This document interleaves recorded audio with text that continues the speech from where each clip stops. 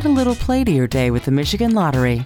Over 90 online instant games to choose from, with prizes up to $500,000. A Marquette County woman recently won $250,000 playing online. Could you be next? Sign up online today to receive 10 free games with promo code FUN. Visit MichiganLottery.com to add a little play to your day. The Leslie Marshall Show, the only true democracy in talk radio, of, for, and by you, the people.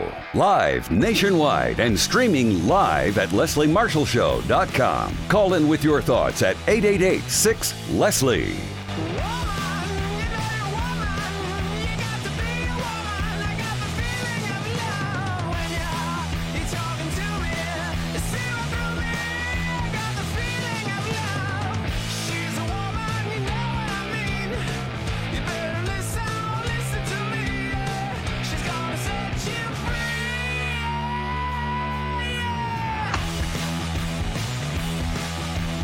Here to set you free. How you doing? I'm Leslie Marshall. Happy Tuesday. I'm happy because after today, I'm going to have a week and almost a half off. I need it. I deserve it. I'm taking it. I'm tired. I need a break. Anyway, a lot of people need a break. We're going through a very, very difficult time. Happy Tuesday. Welcome to the only true democracy in talk. And glad to have you. We have a great guest joining us later in the hour, but let's kick it and check what is written in those headlines. We have a great guest joining us later in the hour, but let's kick it and check what is written in those headlines. First off, how desperate would people be in an election? And you know what? A lot of people would say, if you know that couple where, the wife is, the husband's accusing the wife of cheating, but he's the cheater, projecting that on her. Well, Republicans are kind of doing the same, maybe, because they keep saying that Democrats have been cheating, although they don't think we're cheating in the states they won. Well, Georgia's Secretary of State says that Senator Lindsey Graham implied that he should try to throw away ballots, and also tells of death threats that he and his wife have received. Take a listen. You described to the Washington Post a conversation you had with Republican Senator Lindsey Graham on Friday. You came away with the impression that he essentially wanted you to look for ways to toss out mail-in ballots. What exactly did he say to you? Well, he asked if the ballots could be matched back to the voters. And then I got the sense it implied that then you could throw those out for any. Really would look at the counties with the highest frequent error of signatures. So that's the impression that I got. But we've got signature match in place. We have signature match when you request the ballot, absentee ballot, and then we have signature match when it comes in. And then with our new online absentee ballot portal, that has photo ID. And so we feel really confident that the election officials have done their job. And that's what they're charged to do, is do their job and make sure the signatures match. I just want to be clear on this, Mr. Secretary. You say Senator Graham wanted you to find ways to get rid of legally cast ballots because CNN asked him about these allegations. He denied them. He says that's ridiculous. His words, that's ridiculous. Well, it's just an implication that look hard and see how many ballots you could throw out. And I think that they were looking at that as part of a court case. And one actually was subsequently filed, wasn't it? You also told the Washington Post, Mr. Secretary, that you and your wife have actually faced death threats over the election results. So this is you're quarantining right now after your wife tested positive for coronavirus. So how are you both doing? I assume you're still negative. Is that right? I'm still negative. There's some threats have come in, primarily through my wife's cell phone number. That's a little unsettling for her, obviously. The first ones came in just, more subtle, and then they got more graphic, and then they come in with some vulgarity also. And so, we always think I'm on this side of the aisle, obviously, and you always think that your side wears the white hats. But people are really upset about this. And at the end of the day, I understand how contentious it is. We're going to follow the process. We follow the law. The results will be what they are. I'm going to probably be disappointed because I was rooting for the Republicans to win, obviously. But I have a process. I have a law that I follow. Integrity in this office matters. Yes, it does. That's Georgia's Secretary of State talking about Senator Lindsey Graham, implying he should throw away actual ballots, talking about death threats he and his wife received her on her cell phone. And in addition to that, I want to commend him because he's being honest. He said, look, I'm a Republican. I want Republicans to win. I also like him admitting that he's getting it from his side, because as a liberal, I can't tell you the nasty stuff. I shouldn't, that I get on Twitter, Facebook, email, LinkedIn, Instagram from my own side. And it's even worse from the other. Let's rip another. Lots to talk about today, and we have more with regard to Lindsey Graham, a staffer for the Georgia Secretary of State that you just heard from, Brad Raffensperger, said today that he participated in a controversial phone call with Senator Lindsey Graham, and he said he's corroborating that he heard Graham ask if state officials could throw out ballots. So Senator Graham is saying it's hogwash. The Secretary of State, Brad Raffensperger, who you just heard, said it occurred. But now a staffer said they were on the call. The comments come from the staffer, Election Implementation Manager Gabriel Sterling, who corroborates Raffensperger's recent claims about the phone call with Graham. And that is one of Donald Trump's most outspoken allies, who did a complete 180, as Mark would say, don't say 360, complete turnaround from trashing Trump back in the day. Earlier this week, you heard just now the Raffensperger accused Graham of asking him to, quote, look hard and see how many ballots you could throw out. And he was referring to absentee ballots that skewed heavily in favor of President-elect Joe Biden. So what he was basically implying, inferring, and hinting at was, hey, throw out a few for Biden. Graham denied the claim. He said it was ridiculous, that he would try to pressure Raffensperger to throw out legally cast ballots. I'm sorry, but you have another guy that's on the call. If this had been opposite, Republicans would totally believe the first and certainly the second claim. Now, in a response to a question from CNN about the incident, Sterling said, quote, what I heard was basically discussions about absentee ballots and if there was a percentage of signatures that were not really truly matching, is there some point we could get to, we could say somebody went to a courtroom, could say, well, let's throw out all these ballots because we have no way of knowing because the ballots are separated. There is no physical ability for this office to do anything among those lines, Sterling continued, referring to throwing out absentee ballots that have already been deemed legal by local election officials. And he continued, if somebody wanted to go that route, they could go the court route. Let's rip another. While in some parts of the country, there are high rates of coronavirus infection, and we saw that this past spring and summer. Now most of the country is experiencing a surge, and they're experiencing the worst of it right now. Yesterday, my husband came home early from work. I've mentioned before, he's an orthopedic surgeon, and 2 of his patients out of the 4 surgeries he was doing yesterday canceled because they were COVID positive. The hospital does test people because if they're not symptomatic, they could be spreading to the healthcare workers in the OR and throughout the hospital, and other patients and family members who are in the hospital waiting in the waiting room. And that has not happened at all since this has occurred. Has he had patients with COVID? Absolutely. But to have 2 surgeries out of 4, 50% of surgeries in one day cancel as a result of COVID, that's just a tip of the iceberg that we are seeing. So by the numbers, most American counties, 58% of them actually, have seen the peak of their coronavirus infections this month. 76% have peaked at some point this past fall. Regionally, if you look at the breakdown, using a 7-day average of cases to smooth out daily variances in reporting, 97% of Midwestern counties' cases peaked this fall. 22% of the Northeast peaked in the spring. That was led by New York City, or the New York City metro area. Western and southern states had the largest shares of counties peak during the summer. And the details, just 34% of U.S. counties' peak caseloads came during the spring or summer waves. April had the most peaks in the spring, 83 counties. July led the summer, 300 counties. So much for that heat wave helping. Public interest ahead of Thanksgiving travel. New coronavirus cases in the U.S. have never been higher, and online interest in the pandemic has never been lower. That's according to data from Newswhip provided to Axios. Now, the novelty of the virus is long worn off, with half a year past since our lives were upended. But the health risks, they have not gone anywhere.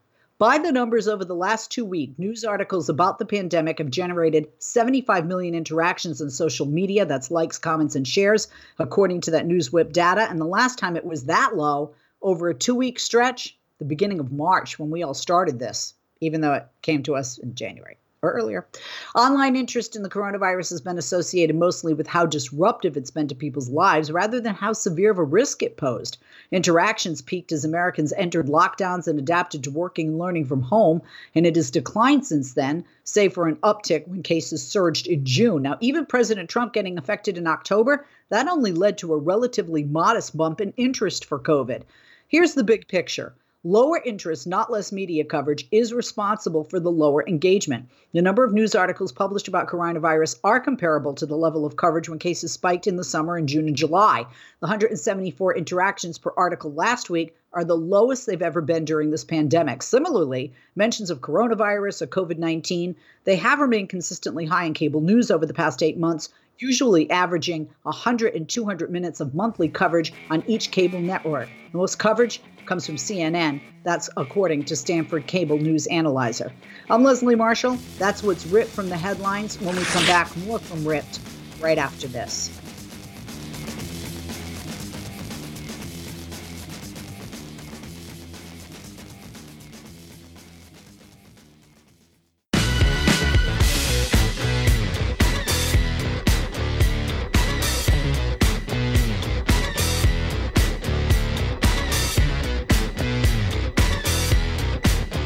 We are back. I'm Leslie Marshall. Welcome back. And we continue with what's ripped from the headlines. The new number of people hospitalized with COVID-19 in the United States, it has reached, sadly, a record high of 73,014 yesterday. That's per the COVID tracking project. Governors in several states announced new restrictions to combat the wave of rapid COVID-19 spread, with fears that the numbers will continue to accelerate as people gather for the Thanksgiving holiday. I was just reading that Dr. Fauci said you can't have any more of the state by state. We need to have a unified approach to this pandemic. I agree wholeheartedly. We are 50 states, but we are one nation. We need to be united. And speaking of more governors, even Republicans like Governor Hogan in Maryland are going to sit down and meet with Joe Biden in a Zoom call to discuss how he as a president, as he is president-elect, and they as governors of their states can work together going forward. Look, this is not political. We know this. This is no laughing matter. There was a nurse online who talked about people dying on their deathbed from COVID-19, still in denial that they could get this, that it's real, and that it will be what kills them and takes them out. And they die alone. I mean, this is how sad that is. And we're going to play that clip coming up with our guest in the next segment. Thank you, Mark. The number of people, like I said, new record high, 73,014 as of yesterday. And there are fears that the numbers will continue to accelerate, especially as people gather for the Thanksgiving holiday. Listen, every Thanksgiving, my husband and I and my kids, we normally go to Florida. We'll go somewhere in Florida, and then we end up in Orlando where my in-laws live, and we spend time with them. But we just can't do that. My mother-in-law has Parkinson's. My father-in-law is 91. It's too dangerous. And to get on the plane and fly so far is very dangerous to them and possibly to us, our children. And we're not going to see my husband's family at Thanksgiving. We also are not going to see my family at Christmas. So what we're going to do instead is my husband, my 2 children, our dog, and I, over Thanksgiving, we're going to do some beach stuff where we're gonna jet ski and we're gonna snorkel, and we can do that here in Southern California. And for winter, we're gonna do the opposite. We're gonna do like some snow skiing and snowboarding, and try and find things that we can do. Maybe some charity and some volunteering over Thanksgiving and Christmas, help others. It's going to be different, and it's going to be hard. I have never not seen my mother for an entire year. And this December, just a few days before Christmas, it'll be exactly 1 year since I have not seen my own mom. And neither she nor I are getting any younger. I say this because, those of us on radio, television like myself, I'm not saying this because Joe Biden's going to be our president. I'm not saying this because I'm a Democrat. I'm not saying this because it's a Democratic agenda or philosophy. I'm saying this because I'm a human being just like you, and we happen to be Americans, and we should be Americans together. Please don't endanger your life, the life of your family, or the life of my family by not wearing a mask, not social distancing. If you're going to be traveling, we're going to be doing some traveling, and we're going to be self-quarantining for 2 weeks when we come back home after Thanksgiving. That's easier said than done for some people. If you can't do it, don't do the traveling. I work from home. My kids are also from home. And my husband, as a physician, he has a lot of quarantining that he does, and he is tested for COVID at least once a week, more so when he comes into contact with the COVID patients. So please, for your safety, let's get this in our rearview mirror, folks. We can do this. We've seen other countries do this, other countries that are back to normal. Don't you want to be back to normal? I don't know about you. I want my kids to go to school. Look, I love what I do for a living, and I love being able to do it from my house. I'm not going to lie. I don't miss the airport and the long flights and the crazy hours, but I miss working with my colleagues in person and having that chemistry, like with Outnumbered, for example, sitting on the couch with those wonderful ladies and gentlemen that I get to work with at the network. So please stay safe. California Governor Gavin Newsom pulled the emergency brake on the state's reopening yesterday, announcing widespread closures of indoor services in the states, like the gym where my husband is freaking. New Jersey Governor Phil Murphy in Jersey announced indoor gatherings will be limited to a maximum of 10 people. The state will cap outdoor gatherings at 150 starting next week. Michigan Governor Gretchen Whitmer announced a slate of restrictions that included halting in-person classes. Washington State Governor Jay Inslee announced new measures on social gatherings the same day. And last week, New Mexico banned in-person services for non-essential businesses. Maryland ordered restaurants to reduce indoor dining capacity to 50%. Oregon announced indoor restaurant dining must pause limits to social gatherings and no indoor dining. Governors of New York, Connecticut, Minnesota, and New Jersey have all enacted 10 p.m. curfews in recent days for bars, restaurants, and gyms. And I want to point out, those are all Democratic governors. 2 states where they're not, Ohio and Iowa, they're shutting down. And those are Republican governors as well. And I say that because I don't want you to think the blue wave, the closures is a blue wave. Iowa, like I said, becomes the latest state to issue some sort of mandate for face-wearing masks, wearing face coverings in public. So the United States reported 148,532 new corona cases just yesterday. 581 people died from the virus just yesterday. That brings the total to 238,217 deaths since the start of the pandemic. And if you don't have it and it hasn't affected you or a friend or a loved one, it's easy to rattle off numbers, but have you ever looked at actually how many numbers those are? Those are human beings. Those are lives. Those are somebody's parents, sisters, brothers, friends, grandparents. Experts have warned of a particularly deadly winter this year. They weren't joking. The coronavirus pandemic is intersecting with the seasonal flu. And if you haven't got your flu shot, please get it. I got mine yesterday. I'm a little bit sore, a little bit tender. But please do it for you. Do it for your kids. Do it for my kids. Let's rip another. Dr. Anthony Fauci told the New York Times' Andrew Ross Sorkin that life could return to some degree of normality by fall 2021, but that's only if 75%, 3/4 of us here in the United States get vaccinated. He said, quote, "This is going to be a difficult task. We've got to do outreach. We've got to be transparent." Fauci also said the U.S. still needs to make available rapid at-home test kits that can be used daily. Only a third of Americans are willing to get the vaccine. Let's rip another. President-elect Joe Biden's senior White House staff will include several close longtime advisors. It will be a first step toward his promises of a diverse administration. As outgoing President Donald Trump continues to ignore and withhold information from the Biden transition team, Biden forged ahead today, announcing several key hires. Picks include Steve Ricchetti, a veteran of Democratic administrations. He served as chief of staff to then Vice President Biden.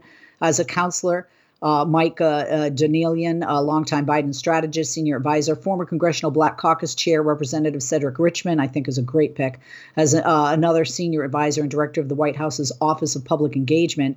Biden said that America faces great challenges and they bring diverse perspectives and a shared commitment to tackling these challenges and emerging on the other side a stronger, more united nation. The official transition has been held up by a Trump appointee at the General Services Administration, Emily Murphy, who has refused to acknowledge the win for Joe Biden, president-elect. I'm Leslie Marshall. That's what's ripping the headlines. Coming up, our guest and more right after this. If you miss Leslie on TV this week, catch up at lesliemarshallshow.com.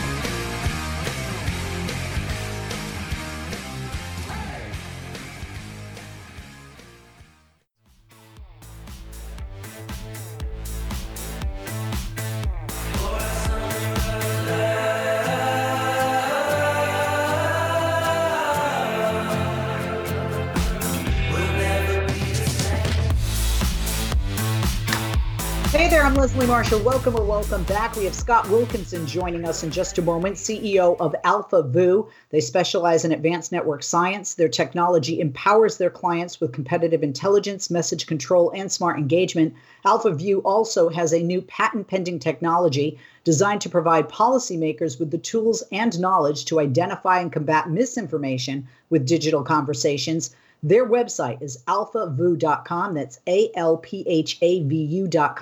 On Twitter, follow them at AlphaVu, AlphaVu instead of VU, AlphaVu, but it's ALPHAVU.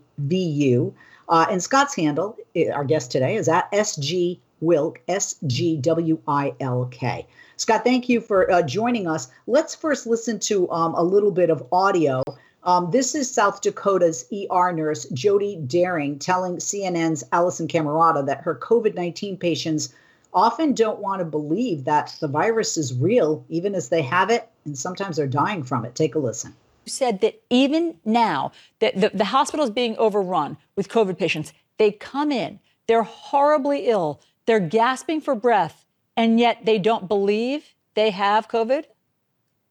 Yeah, I think the hardest thing to watch is that people are still looking for something else and they want a magic answer and they don't want to believe that COVID is real. And the reason I tweeted what I did is it wasn't one particular patient. It's just a culmination of so many people. And their last dying words are, this can't be happening. It's not real. And when they should be spending time FaceTiming their families, they're filled with anger and hatred, and it just made me really sad the other night. And I just can't believe that those are going to be their last thoughts and words. Anger and hatred towards you? I think it's just a belief that it's not real, and nursing happens to be on the receiving end of that. And that's okay. We can take that. That's what you're there for. It's just in the bigger picture when you try to reason with people of, can I call your family, your kids, your wife, your friend, your brother? And they say no, because I'm going to be fine. And you're watching their oxygen levels, maxed out on what we call vapotherm at 100%, and their oxygen level might be 75. That's not really that compatible with life. And we know where that's going to head. And it just makes you sad and mad and frustrated. And then you know that you're just going to come back and do it all over again. And that's kind of where that stemmed from. How could it not make your own head explode? They're gasping for breath. Their oxygen levels are dropping. What do they think is wrong with them? I think people look for anything. People want it to be influenza. They want it to be pneumonia. They want it to be, we've even had people say, well, I think maybe it might be lung cancer. Something so far-fetched. And the reality is, since day one, when COVID started in this area in March, you've kind of been able to say, if it walks like a duck and talks like a duck, it's a duck. Like, I hate to tell you that you have COVID, but that's what you have. Even after positive results come back, some people just don't believe it. Now, that's not everybody. We have a lot of patients who are very, very grateful for their care and very thankful for what you do. But unfortunately, that's not what I'm remembering right now. And as my nursing career, that's not what I want to be remembering for. I want to remember the saves and the happy situations. And what I was remembering chilling on the couch the other night with my dog was not that. Of course not. I mean, of course not. And it's just so mind-blowing to think that they would rather have lung cancer. They'd rather a diagnosis of lung cancer than of coronavirus. And so, I mean, you've said that it just, I mean, if I quote you from morning television, it's an effing horror movie that you live every day. And so what toll is this taking on you? Yeah, hindsight, I didn't realize that this was going to go viral. I probably could have left the F-bomb out of there, but the reality is that's how you feel. And so it is like it's just a movie where the credits never roll. You just do it all over again. And it's hard and sad because every hospital, every nurse, every doctor in this state is seeing the same things. These people get sick in the same way. You treat them in the same way. They die in the same way, and then you do it over again. And we're so thankful for the lessons we've learned along the way, and we're doing a good job of taking care of the people that come in. And we're managing our patient loads here right now. Sometimes it's day to day, sometimes it's hour to hour. But the reality is that right now it's not getting better. You said just as you started the show, 50 to 60% positivity rate. I mean, our entire state has 880,000 people. It doesn't take much to do the math on that for how many of us are sick. Absolutely. That clip. Thank you for sitting with us. Sorry about the length there, Scott. Scott, that clip fully demonstrates how misinformation is so powerful and that sometimes even death won't break the hold that misinformation can have on a person or on their mind, correct? Absolutely. Misinformation is incredibly powerful, and it's the evil stepchild of human biology and modern technology. We as human beings are incredibly stubborn creatures, and all of us, regardless of our politics, right, left, or center, make decisions first on an emotional basis before our reason kicks in. We all do that. And the fact of the matter is, when you exacerbate that with modern technology, where you are constantly fed things that you're predisposed to believe, getting different information, better information, something that may change your mind is incredibly difficult. There's information out there. If you look at politics, right, before the election and even continuing now after the election, a lot of misinformation. Would you say it's one of the most significant problems in our society today? Oh, without a doubt. And I do think it's important to differentiate between disinformation and misinformation. Please do. Disinformation, of course, is intentional. It's when somebody puts out a piece of information that they know not to be true. When the president says he won the election, that is disinformation because he knows that's not true. What we heard described in your audio is misinformation, and that's very different because it is very genuinely, honestly held and believed to be true, even though it's not. And those are very different things. And what we really need to focus on is misinformation because that's what causes harm in our communities. And when it comes to COVID, it's what causes potentially death. How can we combat misinformation? I mean, we just saw with that clip that for some people, death doesn't even break the hold that it has on some people. So how do we combat that successfully? Well, there's good news and there's bad news. The bad news is very difficult and nearly impossible to change somebody's mind if they have a firmly held, entrenched position that is based on misinformation. What we can do is inoculate people who have not yet been exposed to misinformation or who are not so firmly entrenched in it. And we have to do that. I say we fight information by doing what our parents taught us. Listen, be respectful, state the truth respectfully, and stick to it, and do it over and over and over again. I often encourage, there's an incredible lack of trust in this country. The public does not trust public institutions. They do tend to trust people they know or feel they know. And so if I say to people, if you are not sure of what the truth is, talk to your doctor, talk to your pastor, find a neighbor who you know you disagree with and invite them over to grill a burger, put a burger on the grill. It's those types of stepping away from Facebook conversations where you have time to reflect, and time to reason that are most effective at fighting misinformation. And the other thing, and this is a long-term, not an easy solution, we have to do much better about educating people, especially about basic civics in this country. There's a shocking lack of understanding about how government works and why, and that's something that we really need to address. How can we spot misinformation, specifically terminology as well, that's specifically used in posts that relate to COVID-19? We're in a pandemic, and that people believing that you can inject bleach, or right now there's something out there with mouthwash. I think some people think if they drink it or if they just gargle, they're going to be all set. How can we spot that information relating to COVID-19? Yeah, so there are three things. We've done some analysis on this and looking for word usage that accompanies misinformation.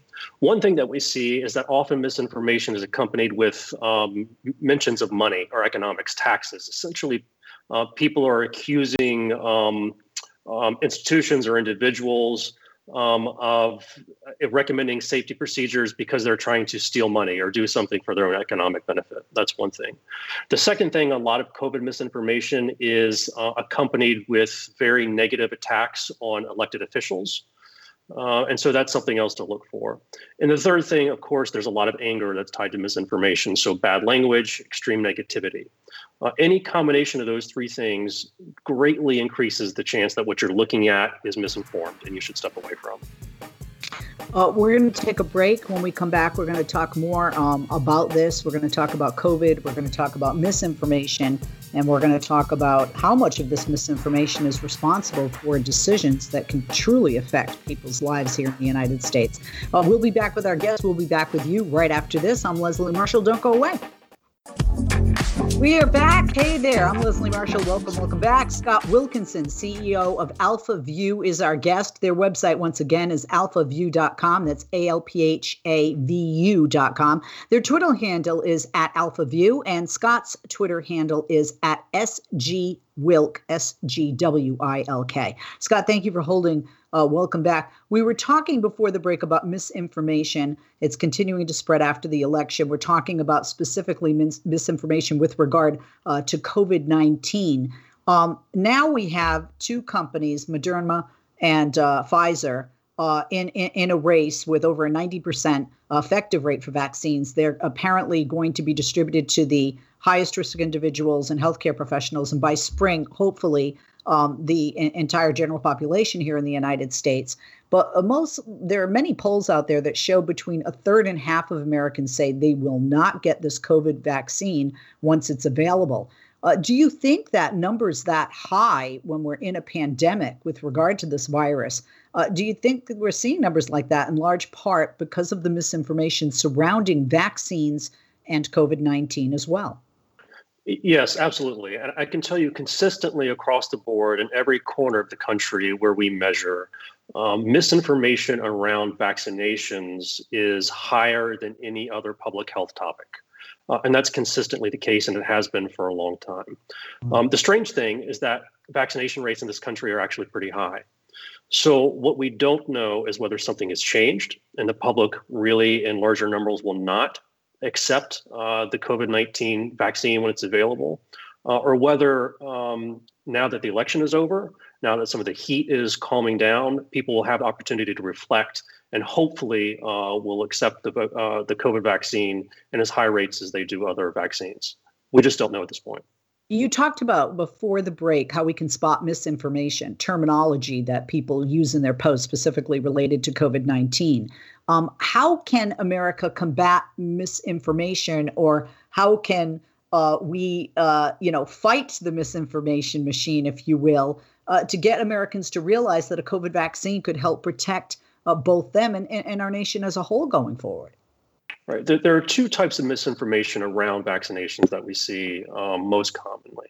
First of all, is that claims of vaccines having certain side effects, certain very serious side effects. That is extremely rare. And if you have any concerns, you should ask your doctor. You should not take advice from social media.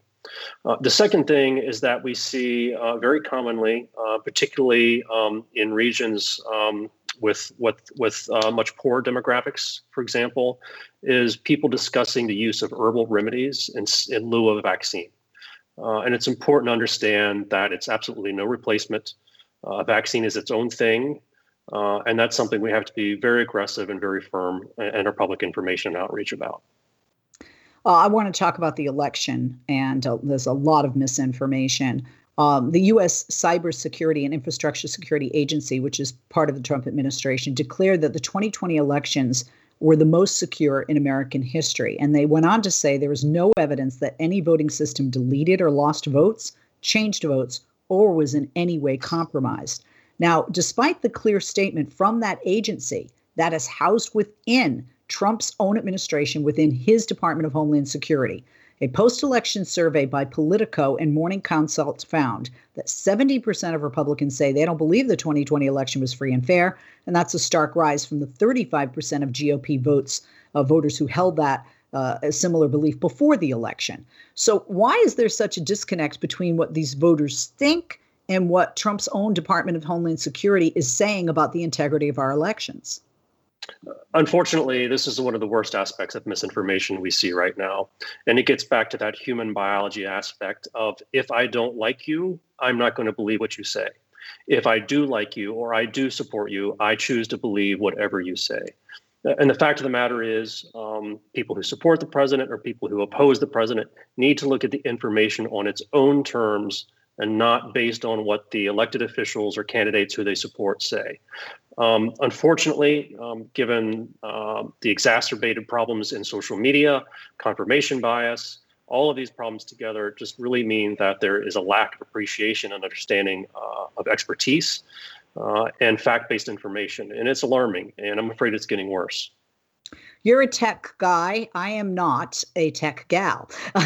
But two companies, inside Silicon Valley here in the state where I live in California, have a lot of control over what goes out, two of which are Facebook and Twitter. And recently, they had separate and differing tactics to prevent misinformation. How would you evaluate Facebook and Twitter's attempts? So I believe their attempts overall were well-intentioned and a step in the right direction. I think we also need to not be shy about understanding that these are private companies who operate for profit, and that's always going to be their primary motivation. The fact of the matter is, there needs to be independent oversight and regulation that makes sure that the impact that these companies have on the public conversation is in the public good and for the public benefit. And that's not always going to be in line with their profit goals. So I applaud them for what they did, but it's only a first step. We have probably not had this much before Donald Trump as president, but the president tweets a lot. The president has given out a lot of misinformation.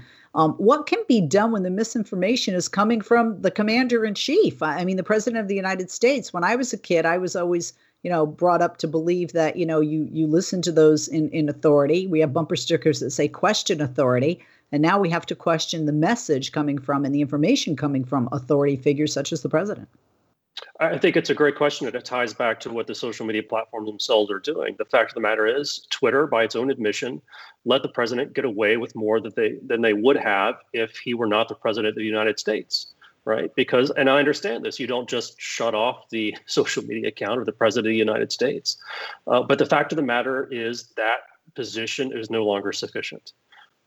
Social media companies are going to have to, and I think it's likely in coming years, will have some liability for the content that's on their platforms. And when that happens, they're going to be liable no matter the source of that content, whether it's the president of the United States or you or me. And I think that's the direction we need to go.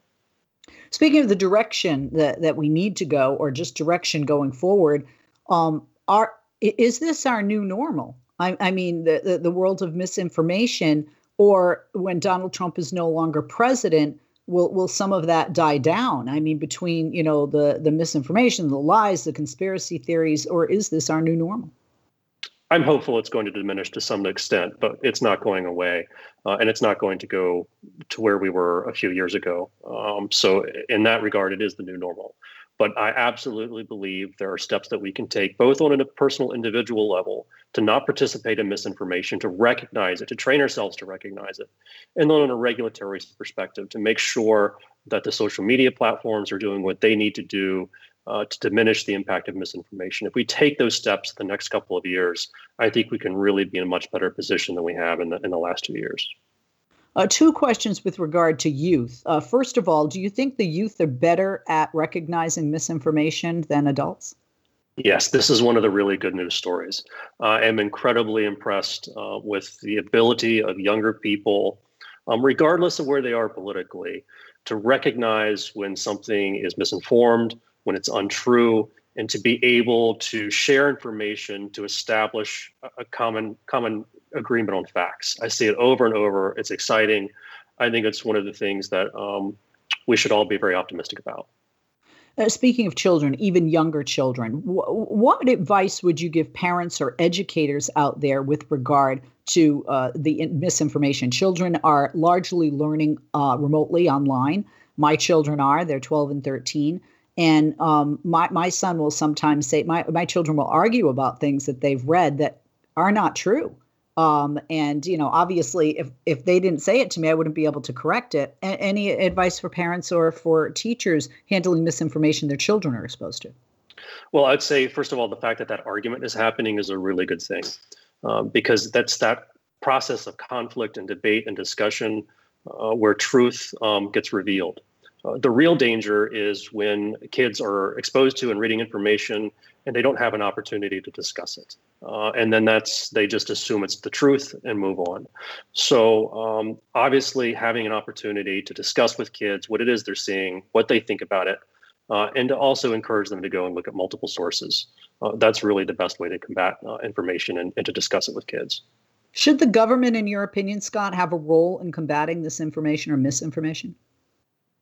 It's a tricky thing. Ultimately, yes. The fact of the matter is we know that social media companies, their economic incentive is to allow and even promote outrage, because that's what gets clicks. That's what drives advertising dollars. A lie travels in social media 6 times faster than a fact. There's a lot of research out there about this. And so there is going to have to be a regulatory approach that promotes fact and discussion and free access to information over outrage and misinformation. Last question. We have 60 seconds, so you have to make it quick. I think Pizzagate, or pedophilia Pizzagate, is an example where a man walked in with a gun and he couldn't, thankfully, pull the trigger. But misinformation can lead to someone's death. I'm not just talking about COVID. Absolutely, it can. Misinformation has exploded in frequency and intensity, and it is causing it's impacting people's lives, and it's causing deaths both in COVID and elsewhere. It's a very serious problem. I am optimistic that we are starting to get ahead of it, to understand it, and to be able to implement processes and regulations that'll help us combat it. But we have to stay on top of it.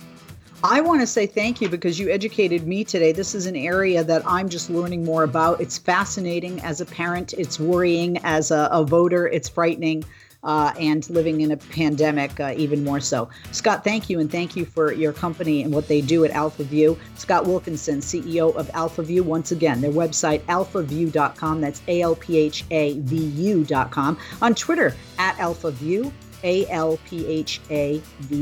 And Scott's handle is at SGWilk, SGWILK. Scott, thank you. Have a wonderful day. Thank you. Thanks, Leslie. This holiday season, remember the families who've lost loved ones to COVID-19. Don't risk losing your loved ones. Stay vigilant, make smart choices, avoid indoor gatherings, and wear a mask. Spread hope, not COVID. For tips, visit michigan.gov/holiday 2020.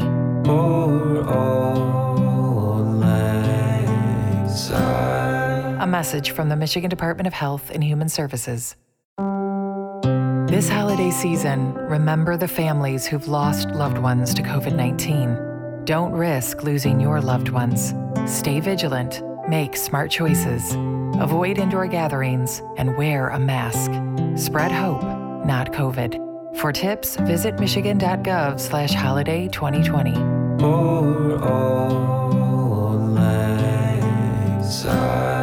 A message from the Michigan Department of Health and Human Services.